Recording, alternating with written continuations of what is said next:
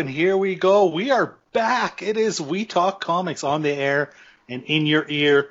And that's right, 10th year anniversary, I suppose. I was just told this just recently. This is the 10-year anniversary of We Talk Comics. And yes, as I said, hey, yo, here we go.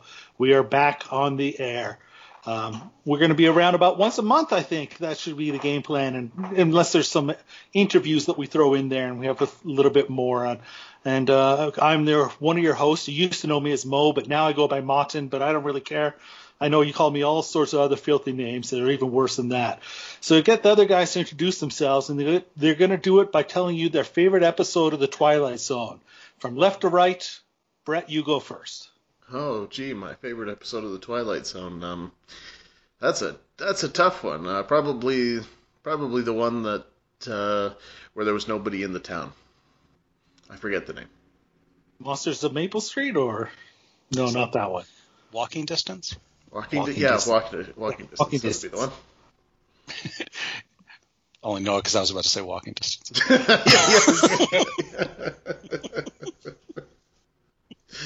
So, Keith, what's your favorite? Keith, your favorite? I'm going to say either Walking Distance or Maple Street actually is the very first Twilight Zone I ever saw. When I was a kid, I don't even remember them playing Twilight Zone. I just happened to catch that episode sometime. That was the first thing I ever saw of Twilight Zone. Monsters Come to Maple Street. Which is one of the best, definitely. And I'm Chris, and unlike you guys, I prepared for this. And my favorite episode of The Twilight Zone is episode 1961, A Game of Pool. Oh, A Game of Pool, that's a good one. That, what was his name was in that? Jackie Gleason. And yeah, and who was the guy he was playing against though? Oh, can't remember. Jack Klugman? I think it was Jack Klugman. Continuing on into The Hustler, because I think it was Jack Klugman, wasn't it? Might have been. Klugman, is that the same one where he's like, he wins everything? Because that was Klugman. Yeah. He wins everything and then discovers the twist ending. Sorry to spoil this 60-year-old TV show. Sure, careful. The twist ending is that he's not in heaven. Actually, he was playing Jonathan Winters. That's right. He played Jonathan Winters. That's right. Jonathan Winters. And it was Jack Klugman. Now we're getting it. That's your favorite episode, the one where you got no details right. Hey, you didn't even have the episode number for yours. Oh, well, I don't have the episode number, but I'll say my favorite episode is The Invaders. You get past the bad special effects. It's awesome. And that's a great episode, yeah. Yeah, that's a great one. I also like the He's Alive because Dennis Hopper was so good in it. Well, thanks for tuning in to We Talk Twilight Zone. And hey, Twilight Zone has comics. Someday maybe we'll talk about those. But that's not what we're talking about this time. This time we're going to go into a little bit of a deep dive on Typhoid Mary. Is actually the topic of this episode. The Typhoid Zone? About the Pardon me? The Typhoid Zone? The Typhoid Zone. That's a good title for the show. The Typhoid Zone. I like that. You totally throw me off with it. Anyways, you're talking about Typhoid Mary, and doing so, we're probably going to talk quite a bit about the wonderful writer Ann Nocenti. So we open this up talking about the opening story arc, which I think, what was it? Daredevil 246 to 255 or something like that? What was it? 253, I think. Yeah, something like that. It was the opening. It was like a 9-issue. And there was, I think, one issue that didn't have anything to do with it. That's right. The Fabian, the Fabian issue that was really not worth reading. Full disclosure, I skipped that one. It's a good call. I did read it, and hey, I tried. Big fan of Fabian, but let's be honest. I mean, those Marvel fill-in issues it's really hard when you're going through a run and you suddenly come across it doesn't matter who the writer is. Those are just like these single scripts that they just pull out of the filing cabinet. It's the classic inventory story. Yeah. And it doesn't matter who they are. They're just never any good. And they just slide in there, and it's kind of like, damn, I wish I hadn't read that, but I did. Thank you, Marvel Unlimited. Well. Yeah. Right. Keith, did you skip it? I did indeed. Yeah, good move. I tried. Like I say, I got about three pages in and went filler. Moved on. I read about 3 pages and then I texted you guys and said, "Do I really have to read this one?" Because it's like the flyover issue. And I had nothing to do with Typhoid Mary. No, well, I think she may have like briefly appeared in the art, but no like real story. I mean, it was just like the Typhoid storyline after the first story arc of Daredevil that wasn't written by Ann Nocenti, and it was just like, well, it wasn't a Typhoid storyline. I mean, it was just like she was just kind of a goon character that was just suddenly there because she was part of Daredevil now, but there was nothing. I started reading that and I was just like, oh, this isn't good at all. Forget that. All right. Maybe we should focus on the one we did read then. Yeah, well, exactly. Yeah, let's focus on what we did read. I just wanted to give a little bit of color. Keith, what did you think of the introduction to the Typhoid character by Ann Nocenti and John Romita Jr.? This is a run I remember quite fondly. Romita was one of those artists that was really like fresh and different at that time. Like he would have done a few issues of X-Men would have been the first thing I saw him on. And this stuff was so much like just raw and different than Daredevil had been for a little bit. It's an odd story reading now because there's like, the womanizing of Matt Murdock is hilarious, and then she's a difficult character to manage now in the same way that Moon Knight is. That it's a character built around a possibly non-existent mental illness. So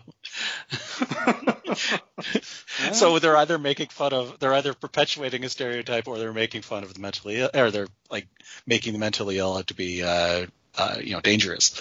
So I don't know where you go. You're saying they don't walk that tightrope every day. I mean, the art's beautiful. The art's what I remember most about this, more than I don't think I'm as much of a fan of the Ann Nocenti's writing as some of the rest of the pals here, but I really love John Romita Jr. Well, this is interesting because this. Oh, go ahead, Chris. Sorry. As far as the art goes, I actually found it refreshing to go back and look at a pre-John Romita Jr. John Romita art, because he's developing here. Later, once he gets to Kick-Ass and he's like an established huge name in the industry, his art really devolves into huge piles of spaghetti. Just lines all over the place. This, I could actually see some. I think Mazzucchelli was on the previous run. Mm-hmm. I could actually see him lifting some elements. He was still recognizable as an artist, but I could see him lifting stuff from the previous run, and he was still developing. And I found that refreshing. Well, it's I don't interesting like John Romita now, so we got that. It's interesting because it is. You talk about Ann Nocenti. I think this was her first writing gig that she got, or first regular writing gig, anyways, that she had for Marvel. And I think she'd been an assistant editor, kind of the usual way in for for new writers. Then was be assistant editor and then get a writing gig if you're lucky enough, and then either work for them or freelance afterwards. And I think this is her. I think this is kind of the first. This isn't the first person to take over from Frank Miller, but I feel like she was the first person to get us some momentum again to Daredevil. And I think a lot of that is John Romita Jr. And she was the first to like take over full time after full time. Yeah, I think there are only four issues between the runs, and a different person handled each one after. Okay. So it was the first one. So that's a pretty difficult position to be put in, especially when you're a new writer. And this isn't the first time that she's had to follow with one of her storylines follow, what is a legendary arc. I mean, she also did the same thing with Mad Dog Ward for following, the death of Craven's Last Hunt. Yeah, Craven's Last Hunt, and very difficult. So. I think we're seeing her and John Romita Jr. I don't think that they're gelling quite at the beginning, but I felt they were at the end. Did any of you go past this arc to read a little bit more of her run? I finished off the entire Lone Stranger story arc, so. Yeah, it's pretty interesting. Like you can see that she gets better and they start to really vibe as it goes on. I feel like that starts at this storyline, not so much at the beginning, but towards the end, definitely. And then you get into some of the different stuff. But she does this weird thing, and she did it with this, and she does it later on, where she starts a storyline and then just completely doesn't follow it up. And that is a problem, though. I mean, Karen Page, by the end of the second, is completely Matt's cheating on me. We never see her again. She just sort of runs out of the screen crying. And there's another 20 issues where we don't see her. They eventually brought back, I can't remember who it was who wrote it, but one of the other writers that eventually brought back Typhoid to wrap up the storyline, in issue 297 or something like that. And those are the ones that I was later. Talking about, where it's just later. Typhoid is there, but it doesn't seem like an actual Typhoid story. I don't know, was that D.G. Chichester or something like that? Yeah. Chichester, something like that? About right. Who I think might have written those. Yeah. Something like that. And that was the thing, right? I just started them, and once I really realized that the thing is that whatever you think of Ann Nocenti and her writing, and whatever you think of, the Typhoid story arc, and admittedly, it is somewhat of a mess, but I think you can tell the character is really personal to her. And I think that she was passionate about trying to tell that story. But the problem is that I think that when you hit the 297 or whatever, there was no passion about trying to tell that story. It was just we're just trying to wrap up a story arc that got started a long time ago, and then we're going to move on, and so that was my feeling as I was reading it, and it did not. So it was just kind of I don't feel like reading this because you're actually ruining what I read before. Well, Ann Nocenti had some passions because, there are social justice things stuck in here where there's no reason for them. Anything involving a kid. We have the child prostitution stuff. And then later on, we actually have some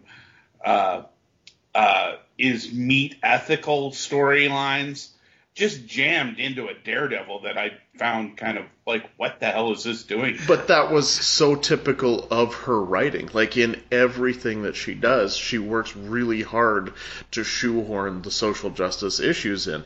And shoehorn. That would be right. Yeah, and it's my problem to a degree because I feel like I'm reading a superhero story with Typhoid Mary, and the next thing you know, it's just oh, by the way, here's the baseball bat with child slavery. Poof. Well, but that's the thing. I feel like it's sure. I guess it's technically a superhero story, but it doesn't feel like a superhero story to me at all. I don't think of it that way. Anytime I get to her writing, I feel like it has a surreal, dreamlike quality to it.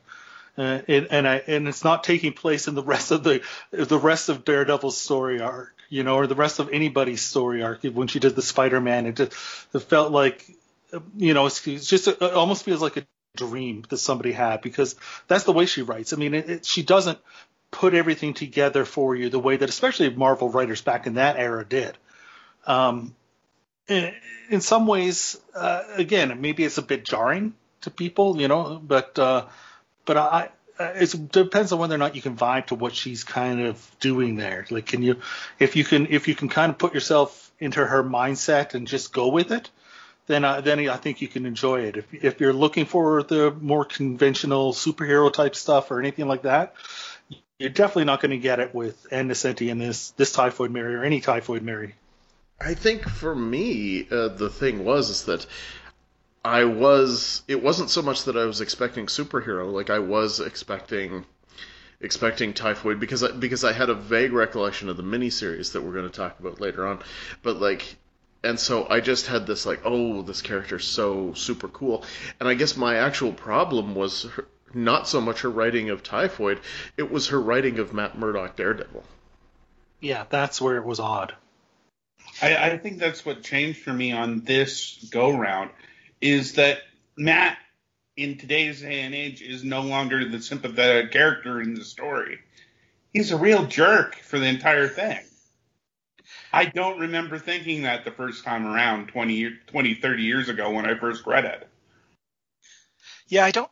They spend a lot of time talking about, like, you know, her biochemistry that fools him so he doesn't know it's the same person.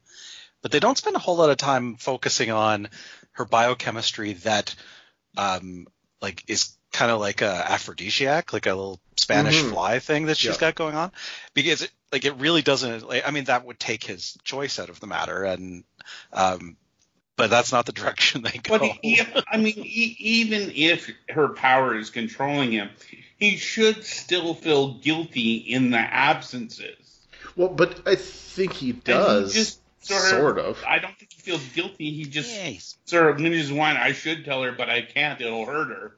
Well, there's the after this arc, there's the storyline where he's, you know, the Christmas storyline where he's just drinking a beer and ends up running into Mephisto in a bar.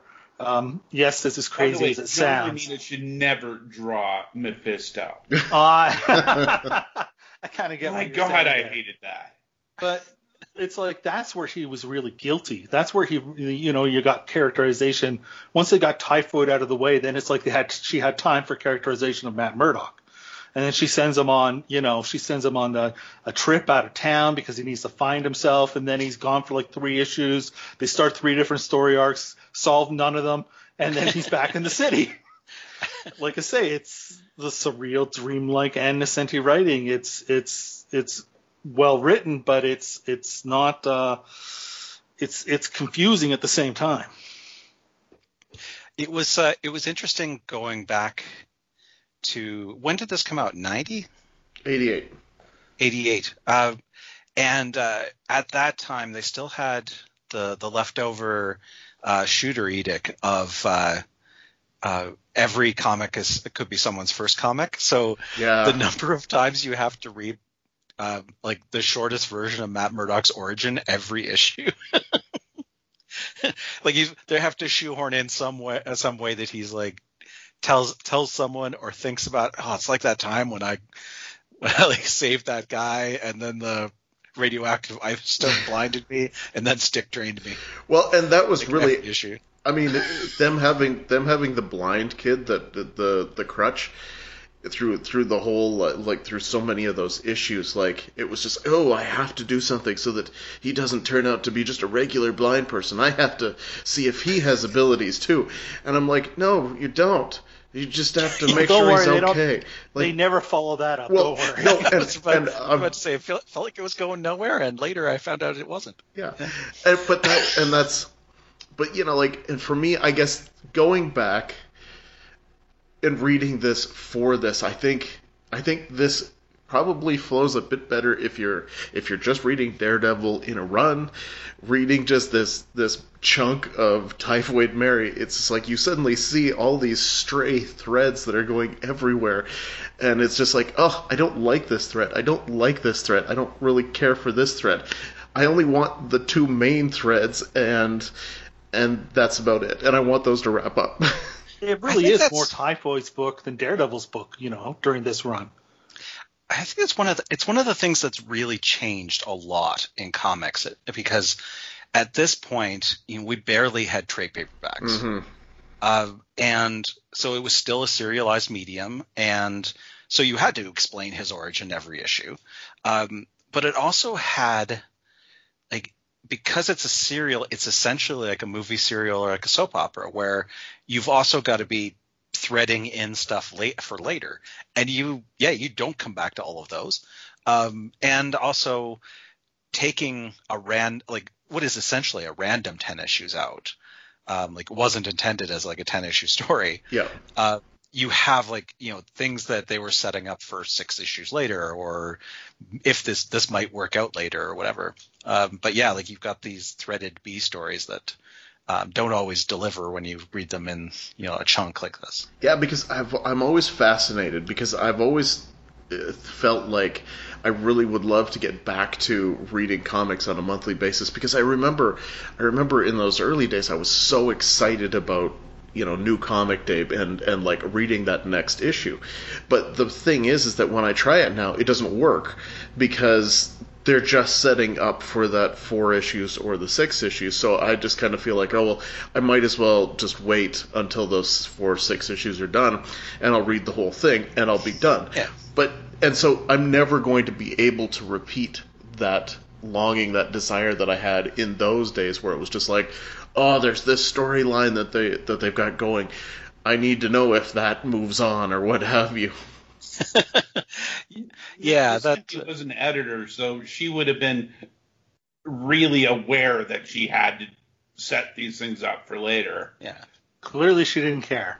Nope. Well, I mean, sometimes you just can't. Like sometimes it just doesn't work out. Like you start a thread and then something else happens in the Marvel universe and you don't get to pay it off. Inferno, anyone? I mean, that was the thing, right? Like this. Like the last issues were all done during the whole Inferno thing. So I mean, there's this entire, like, everything's getting set on fire, and yes, we have Mephisto, and it's just like, wow, if it weren't burdened with Inferno, I wonder where this could have gone. Actually, do you think the colorists just gave up on that story and just painted everything pink? Or was there some thought trying to figure this out, and it just turned out looking like that? It was just, it was all pink and orange, yeah. Like, it was just, it was a mess, for sure. It is a shame that's how it kind of the story arc ends. But then again, like I say, I mean, it's left with a kind of a cliffhanger, so you're thinking Typhoid Mary will be back soon, and then she just isn't, even when Ann Nocenti is writing it. I mean, honestly, like, in fairness, I actually think the Typhoid's Kiss from Marvel Comics Presents was was probably a better storyline, because at least it was the one with Wolverine. Yeah, at least it was more condensed. Like, and it was the characterization there of Typhoid, I think, is a lot closer to what we see in the miniseries. Again, it's still a surreal, dreamlike story, but it's tighter as far as not setting up 50 storylines that you don't follow up. I mean, and what it was doing is it was setting up the elements that we read in the Spider-Man, and of course then the elements that carried on into the miniseries. And I do think that Ann Nocenti, as she was writing Typhoid, she would just eventually just wound up having this like, I could do this with Typhoid, and then actually just found a way. And I think Typhoid's Kiss was a great way to kind of, establish that within the greater whole of the Marvel Universe, and especially within the Wolverine storyline. Yeah, no, I thought the chemistry between the Wolverine and the Typhoid character was really well done. More so than the chemistry between Spider-Man and Typhoid. What did you guys kind of think of that? Was it a 2-issue arc? It was just 2 issues, wasn't it? Just 2 issues. Yeah. I didn't care for that one, and I think it's the addition of the extra personality that I didn't care for. Like, I thought it was kind of going back to the well too much. Well, Keith, did you read The Typhoid's Kiss? I did not. Okay, see, and I think that even though like the Bloody Mary character isn't in Typhoid's Kiss, like, I think if you read Typhoid's Kiss, you would probably see the germ of an idea, like that. It's kind of like where you could see that coming from. So I think reading that gave me a better, just the idea that character did fit. Yeah, I can see that. Yeah. I mean, also the art wasn't nearly as strong. The art's the art was very much that early '90s creative brain drain that Marvel had. Because it would have been right around when they lost all of their because they lost everybody to Image, and then in their answer to that, of course, was to hire everybody to draw exactly like the people that they lost, Yeah, exactly, yeah. And it failed miserably in most cases. Yeah, that artist, I remember when I saw the name, I thought, I don't remember seeing his name on anything else that I can think of. No, he probably did an annual with what was Marvel's version of the new characters? It wasn't Bloodlines, was DC's. Oh yeah, I imagine I expect that if I opened up that guy's records, there'd be one of those in there. Yeah, like the one with Night Watch or something like that. Yeah, exactly. Yeah, it'd be a New Warriors annual. Perhaps he drew an issue of Thunderstrike. Well, I'm sure he's a nice guy and is good to his kids. No, I'm pretty sure Ron Franz drew all of Thunderstrike, but yeah. What did you think of the Spider-Man one, Chris? Sorry, I think I read the wrong thing. So because you're talking, I read Typhoid Fever, so. Typhoid Fever. Oh, Typhoid Fever. You read the last thing that she basically was in that crossover. Yeah, I read that as well. Boy, because she had full fire powers in this one. Yeah, that thing starts off okay, and by the end, it's just like, oh my god, please be over. I can't read another page of this crap. Like, it just fell right apart. Which one was that one? Was that another one of the Marvel Comics Presents? I think it was 2015 crossover, 3-issue crossover. Where there was a first it was Spider-Man, Iron Fist, and there was a Daredevil. X-Men. Okay. No, X-Men. No Daredevil. But there was it was Spider-Man first, then X-Men, and then Iron Fist. And by the time it gets to Iron Fist, like, they've thrown out. And the thing is, she also showed up for a short time in the Bendis run, and I skimmed the first issue of her appearance with Bendis because I don't have time to read all his dialogue. Life is only so short. But basically, I enjoyed his dialogue. But he likes his dialogue. But anyways, he likes his own dialogue too. I just I couldn't get into it. But in that one, that's where she's like this. She's an actor on a soap opera and all this stuff. And it's like, the Typhoid Fever then tries to wrap all this together, and then by the end he just has given up on having the personalities she had before, and he's just given up on the powers, and it's just throwing everything together. But I think we've given it just junk, which is why I was kind of like, absolutely. What the hell is he talking about there for a minute? You really want to see Ann Nocenti write Typhoid after reading that. I can't remember who that writer is, but yeah. But so how about the miniseries? I think that's probably the highlight, for us in a lot of ways. I mean, I remember this is the first time I read it since it came out in 94 or something like that. And I had 95. I had great memories of it at the time. But how does it hold up, 25 years later or whatever? I think that was my problem for me, was that it felt so cutting edge back then. It was just so like, wow, look at this. I mean, the art, this is Marvel, and it felt like a Vertigo miniseries in Marvel.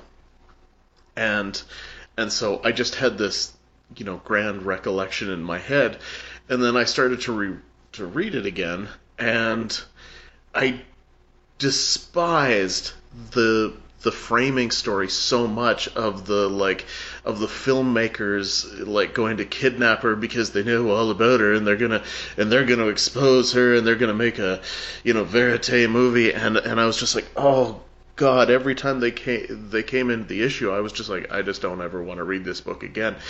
The character's motivation, it was so weak. Like, it just didn't make any sense to me. It just, and then the problem is that the Mary stuff was interesting, but it flip-flopped back and forth so much for me that I actually wound up being really confused, and then the art actually just felt a little more muddy than I remember. So, well, I still love the art personally. I thought it was pretty brilliant. So at the end, sorry, no, go ahead. I was just going to say at the end, it's a great case of like I built this up way too much for me to actually have ever reread.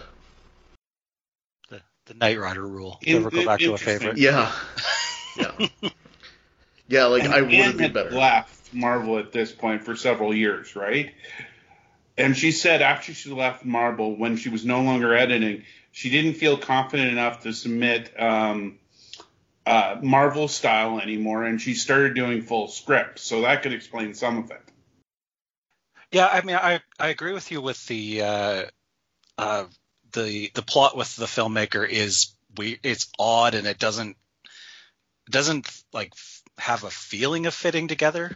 Like it feels like two different stories. It feels like something that as a filmmaker she maybe like encountered or just came across in some way. Right. Yeah. They did fairly good. She did do a fairly good job of wrapping it into the other storyline by the end, but and luckily it isn't the main storyline.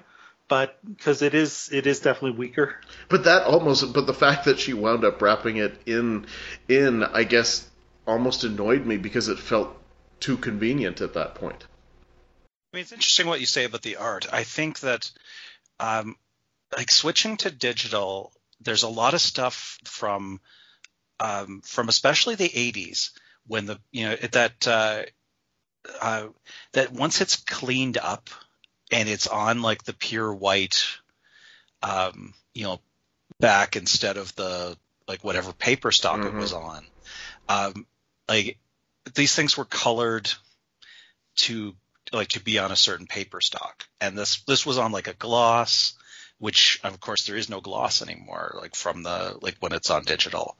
So I mean you're losing some of what this was supposed to look like, or did look like, I should say. In its original form. Like I find that reading John Byrne stuff, because that stuff was like John Byrne Fantastic Four was done for newsprint. Yeah. And that stuff it just looks like a cartoon, the coloring of it when you see it digitally. Because it's all these there was no tonals done at that point. This stuff's recolored for digital, but it's not going to look the same as it did on that page. No, for sure, and it was like I do remember enjoying it back in the day, but I think you lose a lot of the extra contrast that the glossy paper offers you. Yeah. This was Marvel Edge, which was kind of their response to Vertigo, because it's about the time that Vertigo was really had launched. How long had Edge been around at this point? Was it about a year? Edge was, they were sorting everything into lines. Yeah. Wasn't Edge just Hulk, Daredevil, and the Punisher? No, that was a different one, I think. Oh, okay. I think so, yeah, because the only other thing I remember that was Edge was Skrull Kill Crew. Oh yeah, that's right. Which it was a mature reader's line. Yeah. That was so much it was fun. labeled as mature. It was labeled as mature, which very few Marvel stuff ever was. Mm-hmm. But yeah, it was in continuity mature reader stuff, which was almost unheard of. Maybe I should avoid reading Skrull Kill Crew again too. I was going to say, it might not hold up as well as you think. That's all I'll say on that. But who knows? Maybe it is a future episode. We don't know we only know what next episode is. Any other thoughts on the Typhoid Mary miniseries, or kind of closing thoughts on this topic? I think for me, it's a great character. I really like the character. I do think that the Bloody Mary character is probably unnecessary in the grand scheme of things. I mean, just the Typhoid and the regular Mary character. Well, and then of course when you added the fact in the miniseries you added the Walker character as well, so you wound up basically with 4, and that was a lot to keep track of. I like it. I love that Innocenti always had had an idea, always wanted to try to grow the character. It probably doesn't hold up as much as I was hoping for, but I think a lot of that is actually just the limitations of the era, or the differentiation of the era, more so than I'm used to reading right now. You have great hair. The art of Typhoid is what it's interesting that with one writer, the thing I take away is the art. The Typhoid series, it had art that I had never seen in a Marvel comic. Yeah, for sure. That's really what I remember of that run. And then how could I forget that Romita Jr. had also done Starbrand prior to the Daredevil run? That didn't immediately jump to mind. It's embarrassing. So it was, and anything different stood out for me at that age. That I was raised on that Perez, Byrne, Neil Adams, like more realistic, non-representative art. And then, when people like Romita Jr. and McFarlane and all these guys came around the same time, and didn't do that, it was quite memorable and definitely left an imprint on me. Is there anything left to say, Chris? Any final thoughts? No, she really screwed up Bushwhacker, but he's hard to write anyway. I'm going to say that Chris was correct that they did label several of the ongoing series as Edge as well. I looked it up here. Ooh, okay. Edge as an imprint lasted what's my math there? 7 months. Yeah, so those weren't all mature reader though, were they? No, they weren't. No, okay. There was. I thought it was somehow I was getting confused because they had Midnight Suns. I thought that's what I was thinking. No, that was totally different. Yeah, totally different. They did so. Daredevil, Doctor Strange, Ghost Rider, Hulk, and Punisher were labeled as Edge, and they did. There's 5 miniseries, including Typhoid and Skrull Kill Crew, Doc Samson. Spider-Man Punisher family plot, and Over the Edge, which I think was an anthology. Because that Typhoid series, I think now if you look it up in on Comixology or anything, it was listed as Marvel Edge, Marvel Max. Yeah, well, I think this and Skrull Kill Crew would have been the only. Wouldn't this and Skrull Kill Crew being the only mature readers then? Yeah, I think the Doc Samson. Yeah, I think wasn't. so. Yeah, and even Skrull Kill Crew might not be because that is on comics or on Marvel Unlimited, where they do have a little bit of stuff that's Max, but not very much. It was not labeled as mature, no. No, okay. So, all right, interesting. So if nothing else, it's inventive for it's groundbreaking for that. It absolutely is. So I mean, and I think well worth it in that regard. Like I bet you that if I went back to it in 2-3 years, I would probably like it more again. It's really just like adjusting expectations after thinking so highly of it before. Yeah, so you brought yourself down. Yes. So the next time you're like, I read this and I didn't like it that much, and then you're gonna like, oh, that was way better than I remember. Yeah. I think just every 5 years. That'll be the baseline reading of the. Speaking of going up and down, we'll be back in a month's time, as we say, and unless we find an interview that we end up doing before then. I had a lot of fun doing this, guys. This was a lot of fun just to get back and talk some comics, and I love it. Next month, we got a completely different topic, obviously. Brett, this is kind of your idea, so why don't you explain it? Well, what was it that brought it up? So Mac Bolan came up in some way in our conversation, and I remember the series that came out, and what was the publishing company on that one again, Keith? Innovation. That's right. Yeah, I wanted to say First, but it was like, no, it's not First. so yeah, Innovation, and I just remember the Innovation run, and just thinking that how much I enjoyed reading it at the time, the issues that there were, and then of course, there's the IDW run, and I know especially Keith and I are big fans of Mac Bolan in the first place, and those original novels. So it was just kind of like, hey, let's talk some Mac Bolan. Well, and in talking some Mac Bolan, I think, like I say, Mac Bolan Executioner is pretty hard if we're going to look at that comic book and talk that character to not contrast it with compare and contrast with the Punisher characters. So we're also going to look at the Punisher original miniseries and compare that because there's quite a bit of similarities in his origin. Well, yeah, that's right. Because you had said in the conversation that like, oh, why read Mac Bolan? I mean, we can read the Punisher, and I think it comes down to that whole idea. I mean, what was kind of funny was that you said I might as well read the Punisher, but then you said you never liked any Punisher. Yeah, I don't think I said that, did I? I believe that was me. Oh, okay. Well, you'll go back. I mean, I remember reading the miniseries just a few years ago, so I think I don't remember details on it, but I do think I enjoyed it at the time. But I mean, Punisher for me will always be a cheap man's Executioner. Well, yeah. I mean, Don Pendleton's character was first, so. And I mean, obviously we'll get into this, but I mean, there's just so much backstory to Mac Bolan, and I think that I don't know. Did the Punisher have the same backstory? I guess we'll answer that in a month. Yes. Am I the only one that prepared for this episode by contrasting with Sybil? yes, I'm afraid you so. You might be. That was only she had 8 characters? There's eight personalities in her head, Sybil.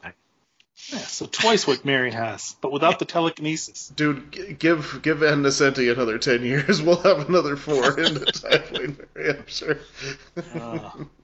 Well, either way, this was good times. Do we have any business to do? Well, I would like, if you're listening to this, good for you. You subscribed to our podcast 4 years ago and have never unsubscribed. Yes. So, God bless you. Our kind of people. And I am not on Twitter, so don't try to find me there. Well, you can try, I guess, but if you're hearing this, drop us an email. Keith at We Talk Podcast still works. WeTalkPodcast.com. Yeah, visit us at We Talk Podcast. You can leave a comment on the We Talk Podcast website. Leave a comment, but the other thing to do is if you enjoy this episode, if you like listening to the four of us talk, there's some other characters that do another show. It's called Cult Film Showdown, Enter the Octagon, and it's the search for the ultimate B movie. And it's not the four of us, but boy, it sure sounds the exact same. But it's 4 people with completely different names, which means it can't possibly be us, right, guys? It was hard for us to find sound-alikes for all 4 of us. But $5. I hate that show. That's just because they haven't done enough Red Brown yet. Maybe. I liked it when they did the Captain America. That was good. So you can go, and if you like this show, support that show on Patreon. We got to plug our shit. You can support that podcast on Patreon. You can subscribe to this show, and there may be another episode. That's right. It was fun, so let's do it again. We got a couple months to prepare for a 10th anniversary episode. I had suggested that we read the final issue of all the new 52 series. Because we kicked this off with this series off 10 years ago with the first issue of all the new 52. That was good times. That sounded like a lot of reading, and then I started thinking about how quick I could read those, and I'm like, it's not that bad. It'd be faster than reading this. I just love the fact that when we did that it was all like, that knowing that we wouldn't have enough time to each contribute something, it was just like that 1 or 2 lines from that issue we each got 15 seconds, so that each book, it was 52 books in 52 minutes. We each got 15 seconds to add up to a minute. Yes, and somehow Brett, you would come in and still manage to come in at 4 or 5 seconds consistently. It was amazing. No, well, because I feel like half of mine were just like another Robin issue. Yeah, pretty much. I think that was it. Speed dating for comics. Yeah, exactly. All right. Good so times. there you go. Go into the archives, listen to that, or listen to some of our interviews. There was tons of people, tons of big names from the industry of being willing to be fooled enough to be guests on this show. And that's about it. OUT, anything else, boys? Yeah. Kyle the Nihilist Dinosaur by me is on Comixology. Oh, nice. Nice. Buy that. What were they again? One more time? Kyle the Nihilist Dinosaur and Misha. Misha. Misha. Yeah, that's the one. Yeah, not Nile the Kyleless Dinosaur. That's totally wrong. It might still come up. The one and only Keith Callback. Yeah. All right. Bye, boys. Good night.